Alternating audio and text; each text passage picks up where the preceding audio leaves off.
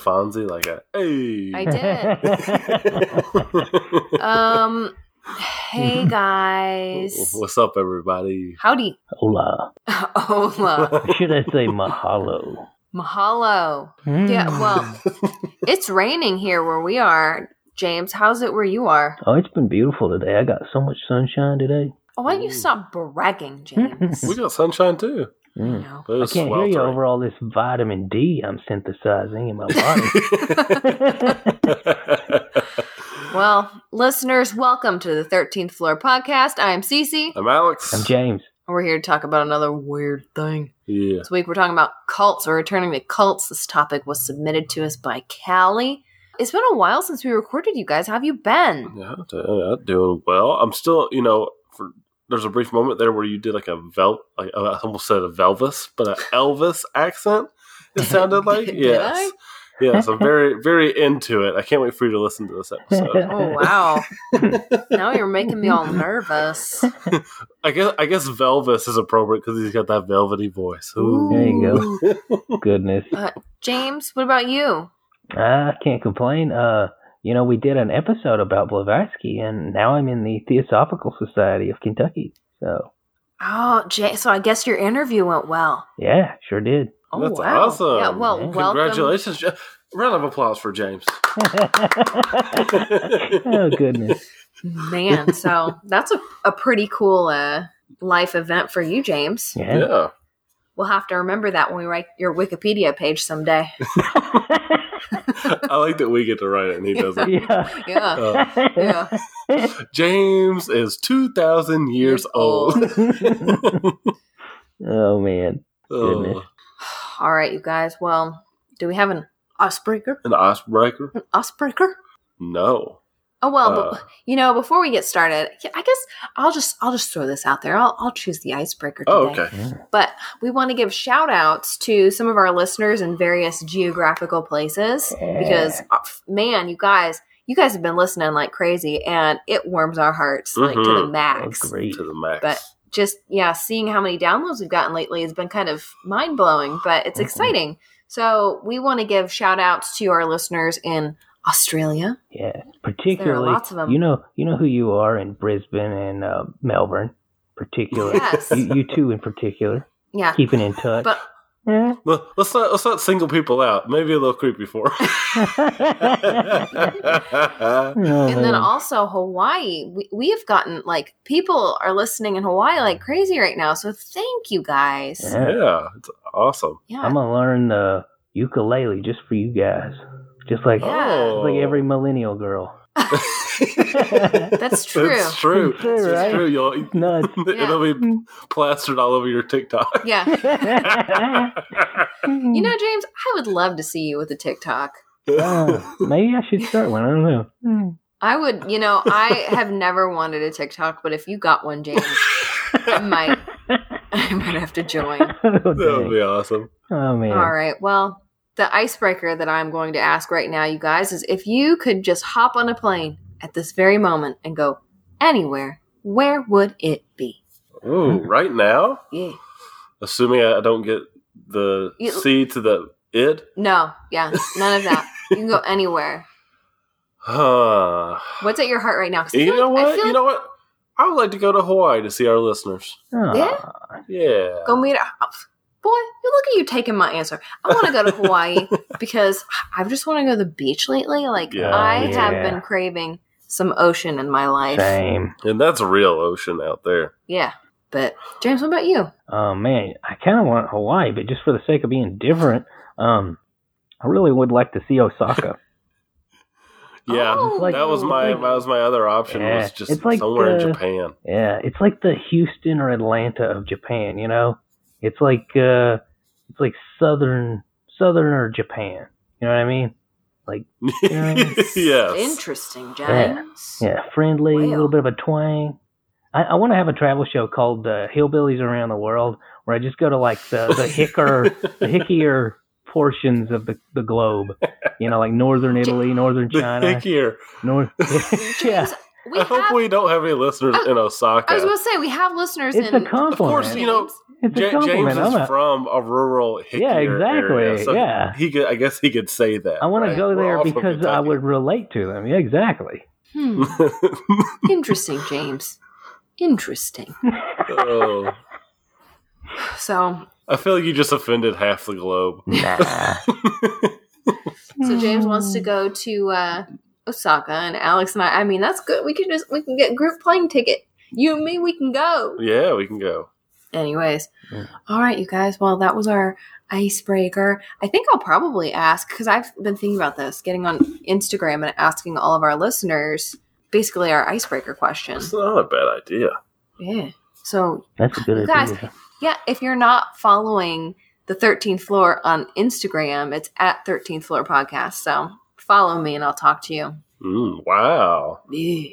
Talk to me. Now, the question is, who's going first for our Colts episode? I was wondering. I'll do it if nobody wants to volunteer. Yours happened before mine. Well, kind of. I guess. Are we doing chronological? I didn't know that. This is a series of... an easy way to decide. I'm just going to go. Oh, Alex, fine. Take it. Mine went shockingly in depth this time around. I think I could have looked at this for a very long time because it has layers like an onion. Or an ogre. What? Or an ogre. That's right. Oh my gosh. What? That was a Shrek reference. I'm excited to learn. Tell me. All right. So, I did the Branch Davidian. Oh. Ooh. And it's a cult that I kind of sort of didn't realize that I actually had heard about before. Oh my God. Oh no. Okay.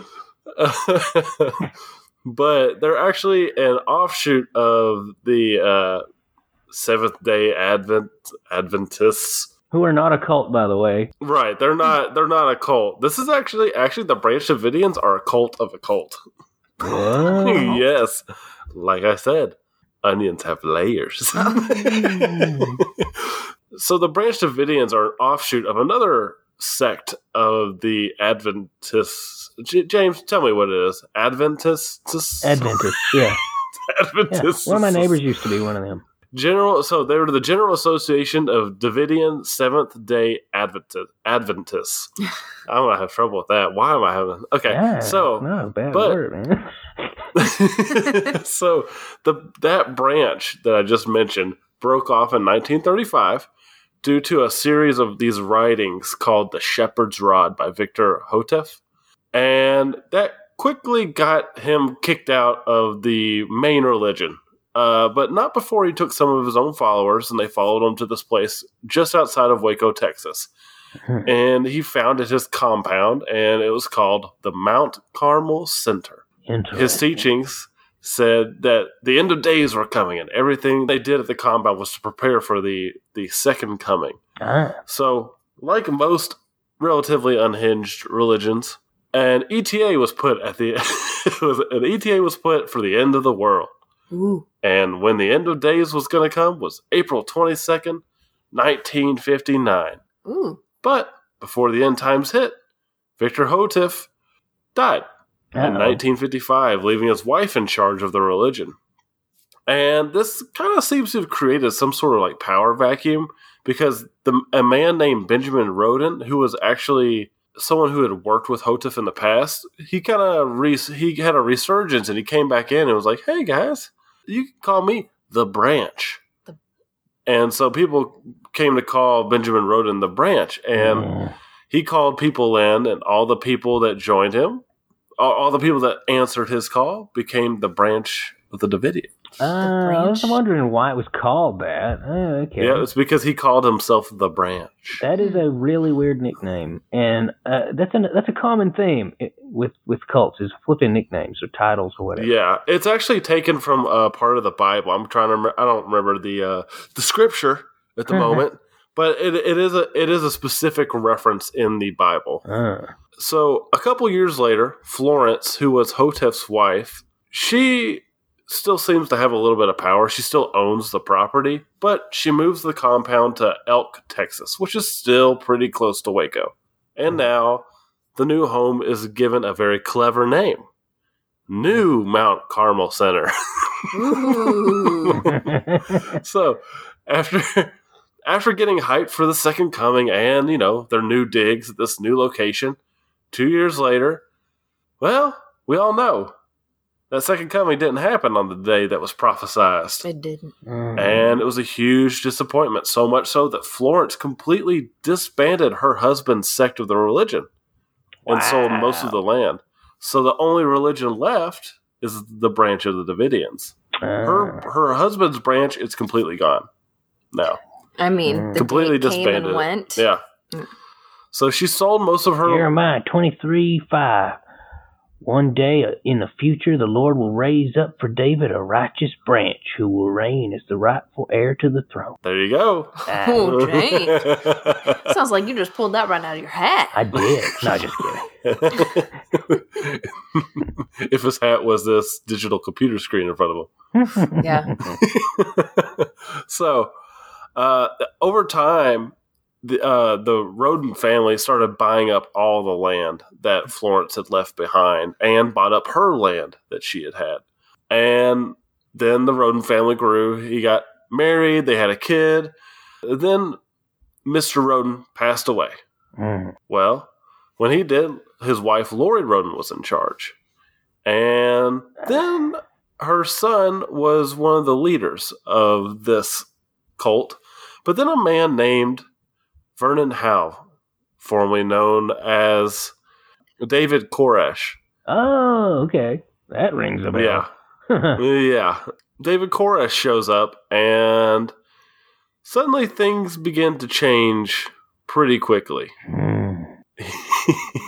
I could tell James was interested by his grunts and growls.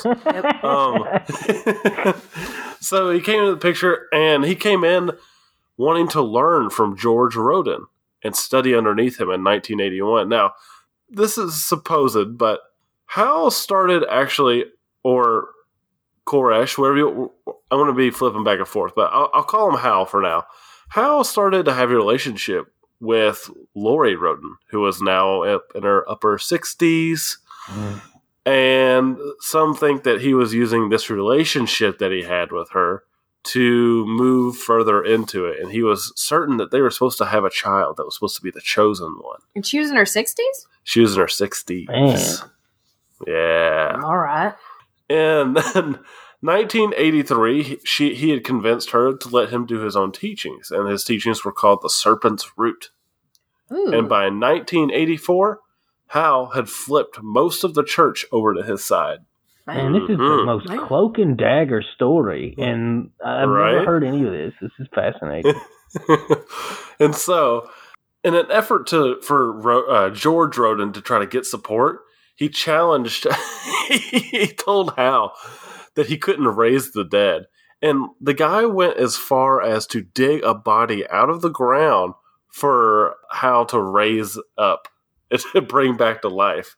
But Howe used that opportunity to press charges on Roden and try to get him kicked out of the church, get him arrested and kicked out. Wow. Unfortunately, it didn't work because there was no evidence either way that either one of them was able to prove that the other one did it to each other. Jeez. And then, November 3rd, 1987, Howe and 7 of his followers storm the Mount Carmel Center with a ton of weapons, 400 rounds of ammunition. And their objective was to get rid of Roden. Now, they did eventually find him, but he was hunkered behind a tree at the time. Just hiding behind a tree? Yeah, he was hiding behind a tree with an Uzi. Roden was. But they had a long gun battle that lasted several minutes. And Roden did get wounded. I think he got shot in somewhere in his chest and on his hand, but he made it out. He made it out alive. Now, the problem is there's a 2-week trial afterwards for attempted murder. And nobody was convicted of anything. What? Everybody got off. Everybody got off. Yes. Roden leaves, and 2 years later, in 1989, this is how paranoid he had gotten. He thought that Howell had sent someone to him, and as a result, he killed his roommate. He killed his roommate with an axe, thinking that Howell had sent him and kind of was spying on him. Oh. So he gets put on trial for murder, but he's found not guilty because of insanity. So he still gets thrown in the loony bin. And he actually escapes a couple of times and then he eventually dies. Jeez. Yeah. So that's the end of his story in here, though. Now, Howell, who is now by law known as David Koresh, he was formerly known as, everyone around the area called him David Koresh, but in 1990 he actually changed his name to David Koresh. And so they're not guilty, and this is the stones on this man. After he gets prosecuted for all of this stuff, found innocent, he invites the prosecutors up to Mount Carmel for some ice cream. Ice cream. Mount Carmel. Say no to that. I love ice cream. Yeah, so his ego was so big that the reason he picked David Koresh was because Koresh is the biblical name of Cyrus the Great, a Persian king who is named a Messiah for freeing the Jews. So he sees himself as this liberating figure who's leading people to... Not too many humble cult leaders. No, ain't that right? All right. And then David is pretty self-explanatory. Yeah, that makes sense. Yeah. So things are clearly spiraling. Ooh, right? Things have gotten pretty violent over here at the Branch Davidian. And now that takes us to what most people know this cult for. And that is the 51-day siege that federal authorities laid on them. Man. Because the ATF and the FBI had found out that not only did they have a ton of weapons that they shouldn't have, they also had rampant sexual abuse, particularly with minors. Yeah, it's another commonality with cults. Yes, it is. So they start the raid by trying to barge in like you typically would. Now the problem is, what if they're waiting for you? Or they're... They had a lot of weapons. Right. So they try to breach, and after a 2-hour gunfight of non-stop ammunition, the ATF ran out of ammo. 4 ATF agents were killed. 16 were injured during this 2-hour raid. So after the raid, there's some talks, and this is over the course of a couple days, but 19 children are released without their parents, and it is found out that things were done to them that shouldn't have. And then there's some firing back and forth. A lot of the thought is that Koresh was trying to buy time so he could write more scripture for everybody while they're all pinned down. A bunch of them died in the initial wave. I think it was something like 8 or 9 of them. But that's not really where the real devastation comes in. So the FBI moves in for a final siege using, 50 caliber sniper rifles and like full military type stuff. And they start using tear gas to flush out everybody. Now when they start using the tear gas, fires start all throughout the compound. I think it's 3 separate fires start. And as the fire starts, there starts to be gunshots inside the actual compound. They start shooting each other inside the compound. And one of those deaths is actually David Koresh, who apparently had this right-hand man that he was writing all the scripture with after he had been wounded early on in the first siege. Minor wound if he lasts 51 days. But his right-hand man, it said, there's 2 different accounts of what happens. His right-hand man is said to have turned the gun on him after realizing that the man was a complete liar, shoots him, and then kills himself.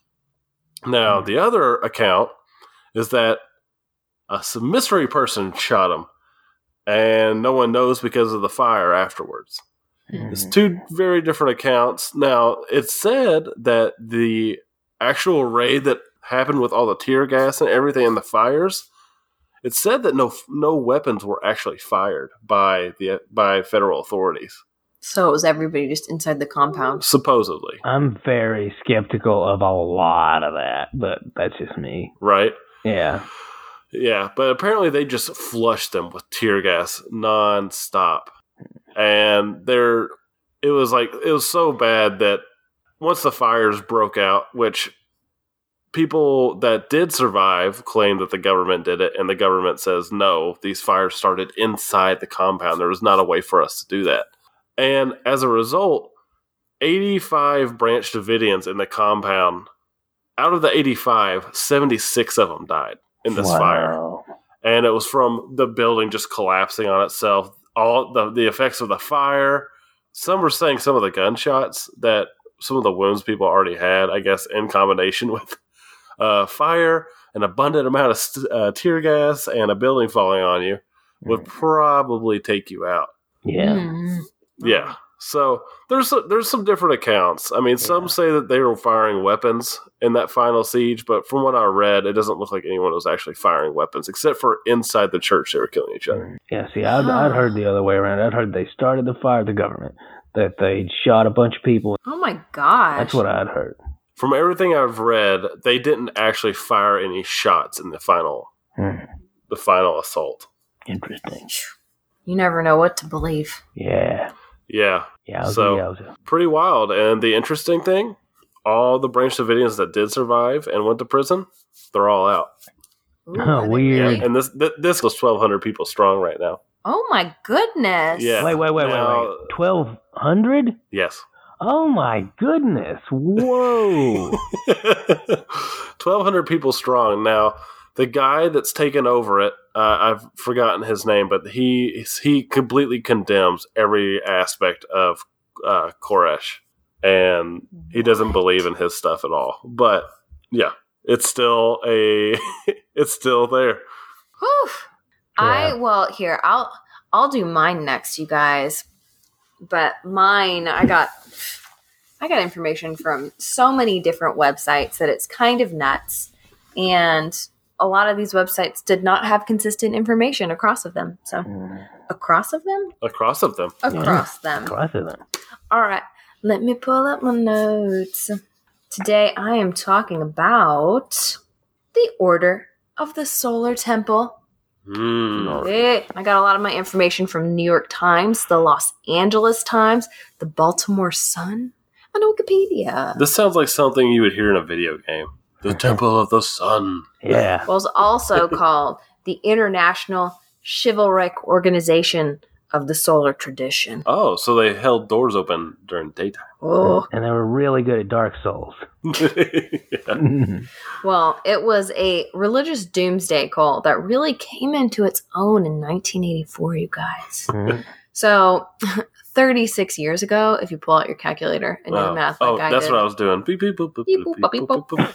Yeah, and it's said to be based upon the Knights Templar Order from the 1100s, but also from a guy named Jacques Brier. I think that he was a French author, but he made an order called the Sovereign Order of the Solar Temple in the 1950s, so they think that a lot of it is also pulled from his material. And then also the Rosicrucians, and then they were also inspired a bit by occultist Aleister Crowley, who we've mentioned several times on the show before, but really the Solar Temple had so many inspirations from all over the place that it's kind of difficult to keep track of. Right, James? Yeah. So let's talk about the founders really quickly, okay? Who's the top of the Solar Temple Mountain? You know what I mean? The sun god. Well, whatever you know, his name is. yeah, you're not that far off. But Helios. the founders were this guy named Luc Jouret. I don't know. Is that how you say it, James? Sounds right. And then one Joseph de Mombro, okay? Mombro? Mambro. Italian. Sorry. Mombro. Well, both were pretty full of themselves, in my opinion. As are most cult leaders, I guess. Running Because theme. cults. But Actually, they were in their own little groups independently of each other, and then they came together to create the Solar Temple. But let's start with Luke first, okay? He was a real piece of work, this guy. And he was actually born in Africa, in the Belgian Congo. Oh. But anyways, he eventually went on to become a homeopathic doctor, and he traveled all over the world studying alternative forms of medicine and spiritual healing. And also, he became an inspirational speaker. I guess because, cult leaders just have that little sparkle. Captivates people. Beware anyone you like to listen to. Yeah. James. So, Luke was traveling around the globe giving his little speeches when he met this guy named named Joseph de Mombro. Oh, that guy was a real bad apple. But also great at mesmerizing people because cult. So Mombro founded a New Age group in Geneva, Switzerland called the Golden Way Foundation. And also, I thought this was interesting. I found this somewhere, but apparently he thought he was the incarnation of Moses. Nice. He thought pretty highly of himself. Clearly. But at some point, Jarrett spoke to the Golden Way group, and then he and DiMambro, they met. They're like, oh, we have a lot of common interests. And then they hit it off and became BFFs, and that's when they formed the Solar Temple. Officially in 1984. And Jarrett was more like, he was like front-facing. He was like the smiling face of the group to bring people in just because he was so captivating. And then DiMambro kind of dealt with the logistics behind the scene. Okay. Yeah. But from what I could tell, their group picked up speed after its creation, and they had followers all around the globe. It was never like a massive group, but they did have a following that was global. But they had followers in Switzerland, in Canada, Spain, France, possibly Germany, possibly other places too. So let's talk about their beliefs, okay? Honestly, this research gave me some serious flashbacks to Heaven's Gate, just because it's kind of similar in some aspects. So the Solar Temple believed that the world was going to end in the 1990s. And when that happened, members would transcend to a new plane of existence. Right. And their lives would end on Earth. Specifically, they'd be going to a planet that circles the star Sirius. Yes. Goodness, that pops up in a lot of occult circles anymore. The dog star. Fascinating. Well, they had a lot of inspirations. So, but a member of the group named Robert Chabrier wrote in a book, apparently, that the group's big goal was to, quote, establish correct notions of authority and power in the world. And then also to assist humanity through a great transition, which I guess was probably going to the star Sirius. But they also wanted to prepare everyone for, quote, the solar god king. Oh, Helios. No. AKA, they said it was the second coming of Christ. Which I also read some places that Luke Jarrett apparently thought that he might have been Jesus reincarnated. Which would also, like, if you think back to our reincarnation episode, John Lennon said that he was reincarnated Jesus. Yeah. Who's right? Why can't they both be? Nuts. And also, he also said he was a reincarnated member of the Knights Templar, which I guess is maybe why they had so much of that belief in it. Yeah. So they were an esoteric group, you guys. Remember esoteric? You know what that means? Yeah. But much like the Freemasons, they had little lodges where they would carry out their little meetings and rituals and stuff. And they also had tiers of membership. Yeah, and membership was not cheap, you guys. Yeah, platinum status is not easy. Yeah, I couldn't afford it. Alex, we wouldn't be able to afford it in 1,000 years. Oh, yeah. You at least get a tote bag. What is it, like $1,000? Is that why we can't afford it? Okay, so basically, at the top of this little scheme was something called the Synarchy of the Temple. And those, I guess, were the top secret members. And I assume this is where Jarrett and DiMambro were. But But these members were top secret. And underneath them was this little group of 33 people called the Elder Brothers of the Rosy Cross. Oh, okay. Yeah, James. Well, 33 is a very important occult number, and it's a big deal amongst Freemasons and Rosicrucians. So Rosicrucian means Rosy Cross. So there you go. There you go. Wow. And then it fanned out from there. But in order to move up the chain, you had to undergo various rituals, and you had to buy all this expensive items for your initiation, including fancy jewelry and clothes. Ooh. I picture it being like the cap and gown. So well.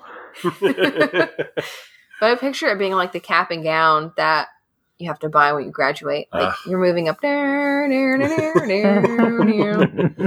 But I looked up how much fancy caps and gowns are for our alma mater, University of Kentucky, you guys. And I found one package for $395 for the entire outfit. Yeah. I don't remember paying that much when we graduated. I don't know. James, did you walk? Nope. Got my diploma in the mail. Smart man. Yeah. Well, if you guys remember, I graduated in December, so I was like, screw walking in like 5 or 6 months. Yeah. I was so mad, okay? So I walked, but I technically was graduating in May because they made me do a stupid internship. And so my name wasn't in the book when I walked. And my family all came to the graduation. They're like looking in the little, congratulations, this is everybody who's graduating. And Cece's thing with her like whole 4.0 and everything great she'd ever done wasn't in there? It wasn't in there. Oh, man.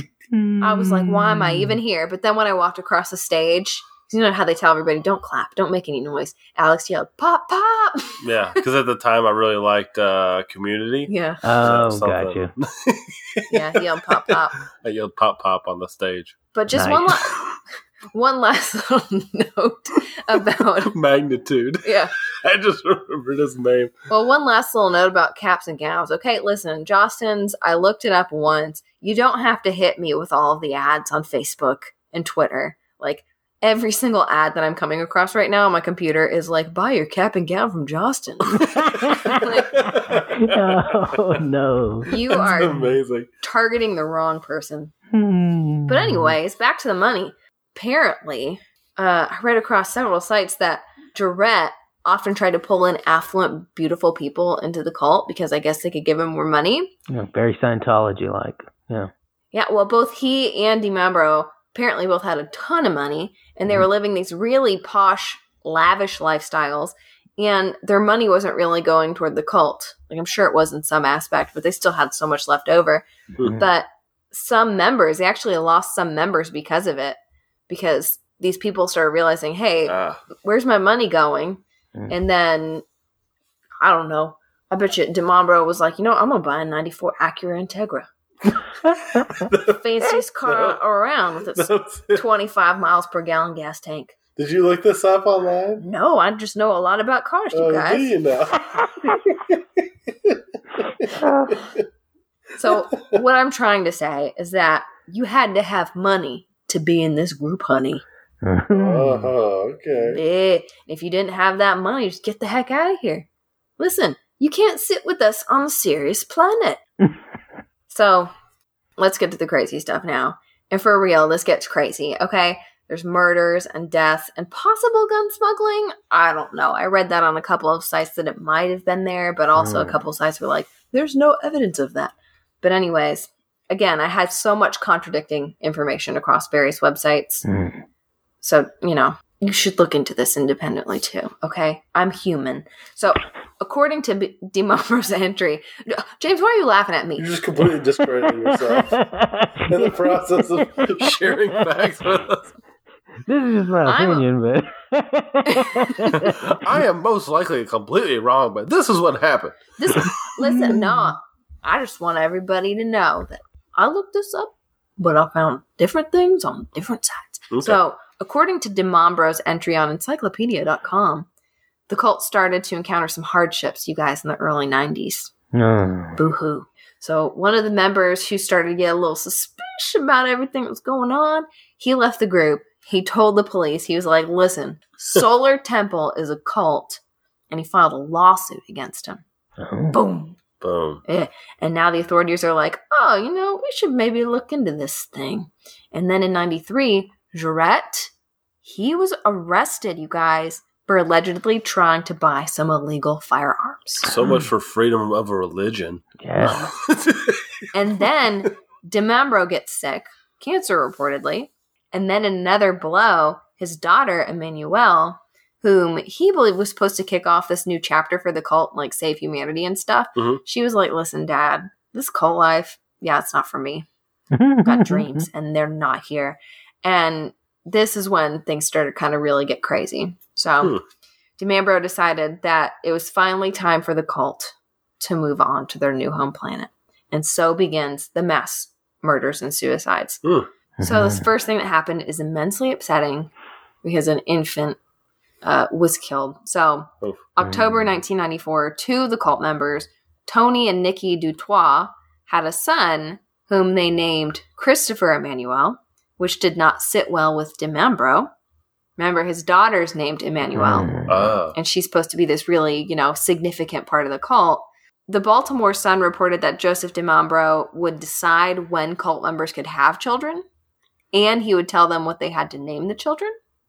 And apparently DiMambro was not consulted with about the Dutoits having a child, and then they gave their son a name that matched DiMambro's daughter's name. So DiMambro determined that the baby must have been the Antichrist. Yeah. Okay. Nothing narcissistic about that. Yeah. And he ordered that the Dutoit family be killed. And so that's what happened. He got two of the other cult members, I think it was a guy named Joel Egger and Dominique Belleton, to go to the family chalet in Quebec. And then they killed the family. And it's possible that the two cult members who actually planned everything, they might have gone back to the chalet a couple days later, cleaned up, which I don't understand why they cleaned up, but they then set the place on fire and then took their own lives, which I did read somewhere that apparently they believed that fire was basically like what would take you to the new planet. It's cleansing. So maybe that's why they did it. But that was really just the first in a long chain of really weird events. So after the Dutoit family murder, DiMambro organized a quote-unquote Last Supper, trying to mimic the Last Supper from the Bible. And I couldn't find specific details as to what it entailed. I think that they all went and ate out at a fancy restaurant. But this is when the mass suicides began. So they actually took place over a period of time, 1994 through 1997. And they often occurred on special dates, like equinoxes and solstices.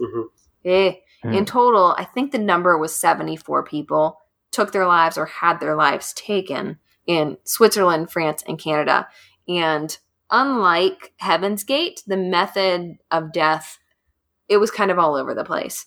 So in Heaven's Gate, you'll remember everybody did the exact same thing, except for maybe the last four people. Right. Yeah. Well, some of the people with Solar Temple ingested poison. Some put plastic bags over their heads and were then shot. There was evidence that some of the members had been drugged before their deaths, and some children were also found. And so police were like, this probably wasn't all suicide. So in several of the cases, members were wearing their little ritual robes, and they were kind of laid out in organized patterns like circles and stars and stuff. So it was clearly like there was clearly some planning involved. But authorities only really discovered the mass murder suicides because the buildings were set on fire with remote control devices. So again, that was probably what took their spirits away. And it took police a while to discover that Luc Jarrett and DiMambro were amongst the dead. Some people thought that Jarrett, this was like when it all happened, everyone was trying to figure out, what the heck just happened, what's going on. Some people thought that Jarrett had organized all the deaths so that he could get away with all the cult's money. And they apparently, I mentioned earlier, they apparently had a lot. And I saw some articles claiming that at one point $93 million was transferred into a bank account held by DiMambro in Australia. A lot of money. But then I also read some articles that said that that was never verified. And I'm not sure if the dates correspond because, when all this happened, it was a lot of chaos. Nobody really knew what was going on. So there were a lot of puzzle pieces to put together. But yeah, DiMambro and Jarrett may have actually believed the material that they were preaching, you guys. Because when the group carried out its final acts, obviously they took their lives too. Maybe. Mm-hmm. Who knows? But they sent a little pamphlet out to various news agencies stating why they did it. And in it they wrote, quote, "Thus with a clear mind we leave this earth for a dimension of truth and perfection. There, away from obstruction, hypocrisy, and hostility, we shall give birth to the seeds of our future creation." End quote. And then they also said, quote, "It is with unfathomable love, pure joy, and no regret that we leave this world. Men, do not cry for our fate, but cry for your own." End quote. Ooh. I don't like that. But again, there were some rumors that the group was a weapon smuggling front, but I found some conflicting reports on that. So I do recommend people look into this group and kind of, there's a lot of material out there on it. I promise. But you guys, that is the order of the Solar Temple. I tried to see if there are still some believers of this cult, and there were 400 people left when all the mass suicides had ended. So I'm not sure if there are people out there who still believe in the teachings of this cult, but yeah, they could be. Who knows? Interesting. So yeah, that's what I got. James, what are you talking about? I am talking about the Om Shinrikyo, which has gone through a few name changes, more on that later. But they are most known for the 1995 Tokyo subway attack wherein sarin gas was released. Oh. I remember that. Yeah, exactly. So, little background on these guys. They got started in and around the early 80s, and they were largely inspired. It blows my mind how frequent science fiction and cults overlap. Asahara, the head of the group, he was really into anime and manga, which, who isn't? But he was also was rather fascinated with biblical prophecies and Buddhism, and most notably, this is the peculiar thing that I don't know what the deal is with cults, Isaac Asimov's Foundation trilogy, which, it shows a group of spiritually evolved scientists who have to go underground during an age of barbarism, this is a quote, so as to prepare themselves for the moment to emerge and rebuild civilization. Again, that kind of reminds me also of Charles Manson's Family, the helter-skelter, the world will end and then we'll come out to take back over the chaotic society that's left behind. That was sort of how they looked at it. And that's what a lot of doomsday cults believe. They believe in some huge chaos, some great war, and then because they prepared and they went underground, they're the last people standing. They can inherit the earth. That's a really common theme, as we've seen. Well, another thing that Asahara believed, and I've not found any basis for this in anything else, is that people with bad karma, if they die naturally, they go to hell forever. But if they're killed by someone who's truly enlightened, like, say, the members of this group, then they can reincarnate, so then they have another shot. That was one of the reasons why they argued for this attack. So what they did was they actually went to a river and they cultivated bacteria, sarin, from said river, and they had these massive fermentation tanks. And at one point, one of their members actually fell in one of these fermentation tanks, but survived. Oh, so that's I'm assuming, either there wasn't enough bacteria at the time, it was very early on, or this person was like a witcher or something. There's some. I was really shocked when I found out about this, but over time, well before that even, they started getting increasingly violent. Again, this is a common thing when you're dealing with these narcissistic cult leader types. Things start getting more severe. For example, they actually had some sort of ritual. We don't actually know all the details of that, but one of their members, Terayuki Majima, drowned during this. Instead of reporting it naturally, they just ground up his bones, cremated his body, and scattered it at a nearby lake. Good Lord. So, as you do. Yeah. Well, unfortunately, one of Majima's fellow members was a friend, and he did not like that. So naturally, they just killed him. Asahara had him killed, and we don't even know what happened to his body, as far as I know. But yeah, Asahara's view, though, that the world was going to end, and that people with bad karma, in other words, people who weren't members, had to be killed by them in order to even get another opportunity to avoid eternal damnation, led them to decide to, attack a subway. So what they did was they had sarin canisters in strategically located spots, and they released it, let it seep out. I mean, it's staggering. Yeah. I mean, I'm trying to wrap my head around that. Like, why sarin? Why did they do this? A lot of it, you'd have to understand Asahara's mind, and it's just not really plausible, because this guy was pretty unhinged. If you just look at a picture of him, he does not look like somebody anybody would follow. You know what I mean? Yeah. He had health anxiety. He was a very paranoid guy. He claimed that Freemasons and Jews had actually forced him to make the toxin later on. Huh. So, yeah, just a really up and down guy. Not like anybody else we've discussed, really. Like all the cult leaders we've discussed have had issues. They've been, very bad people.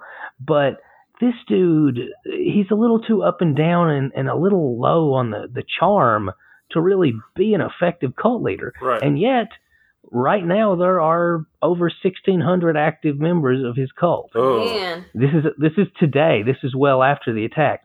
One cool thing I will say about Japan, a lot of people think that America is the only developed country that has the death penalty.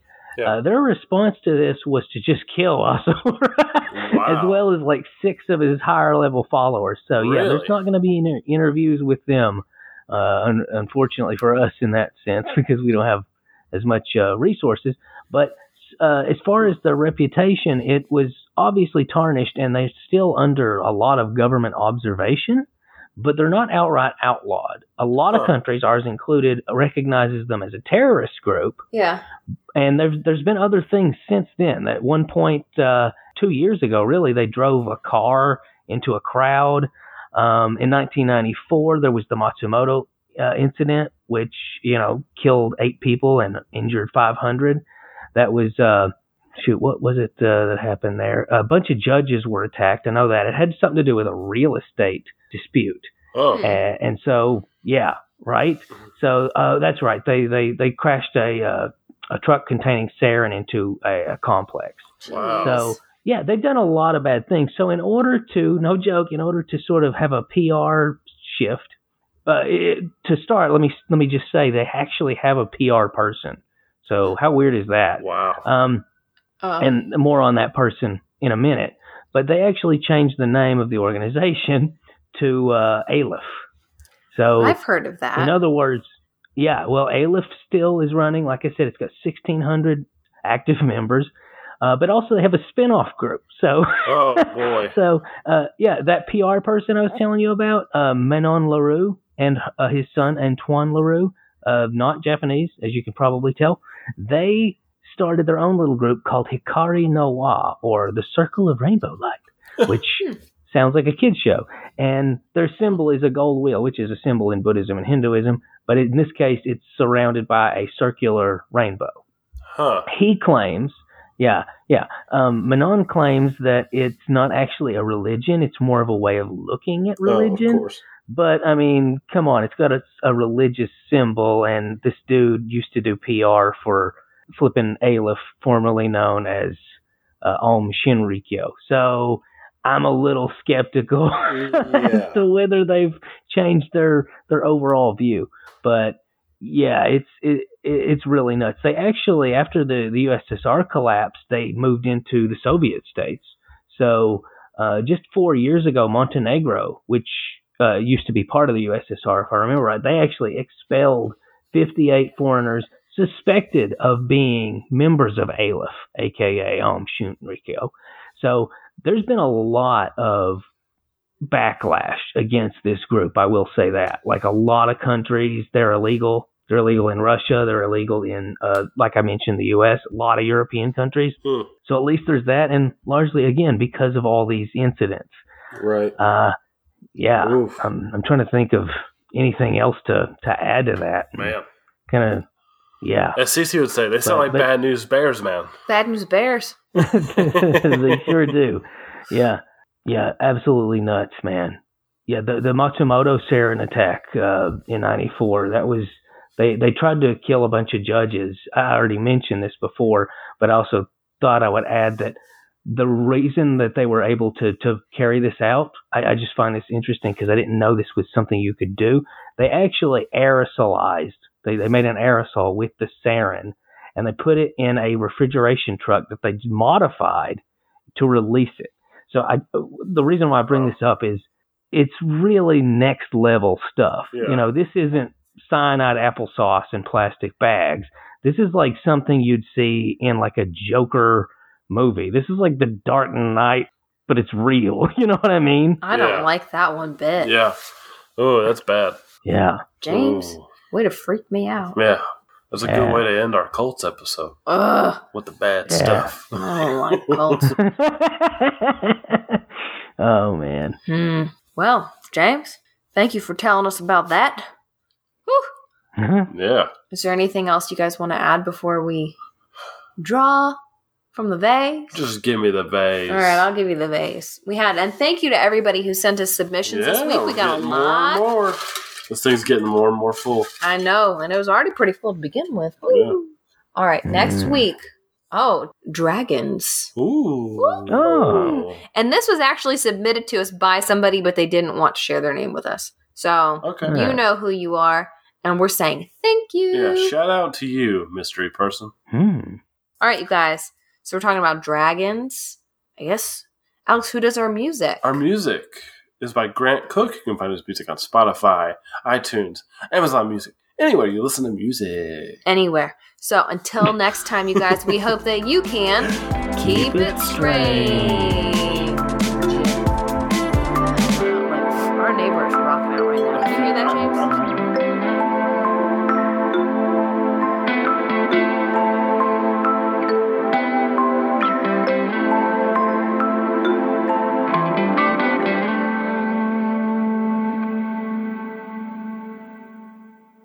You had to have money to be in this group, honey.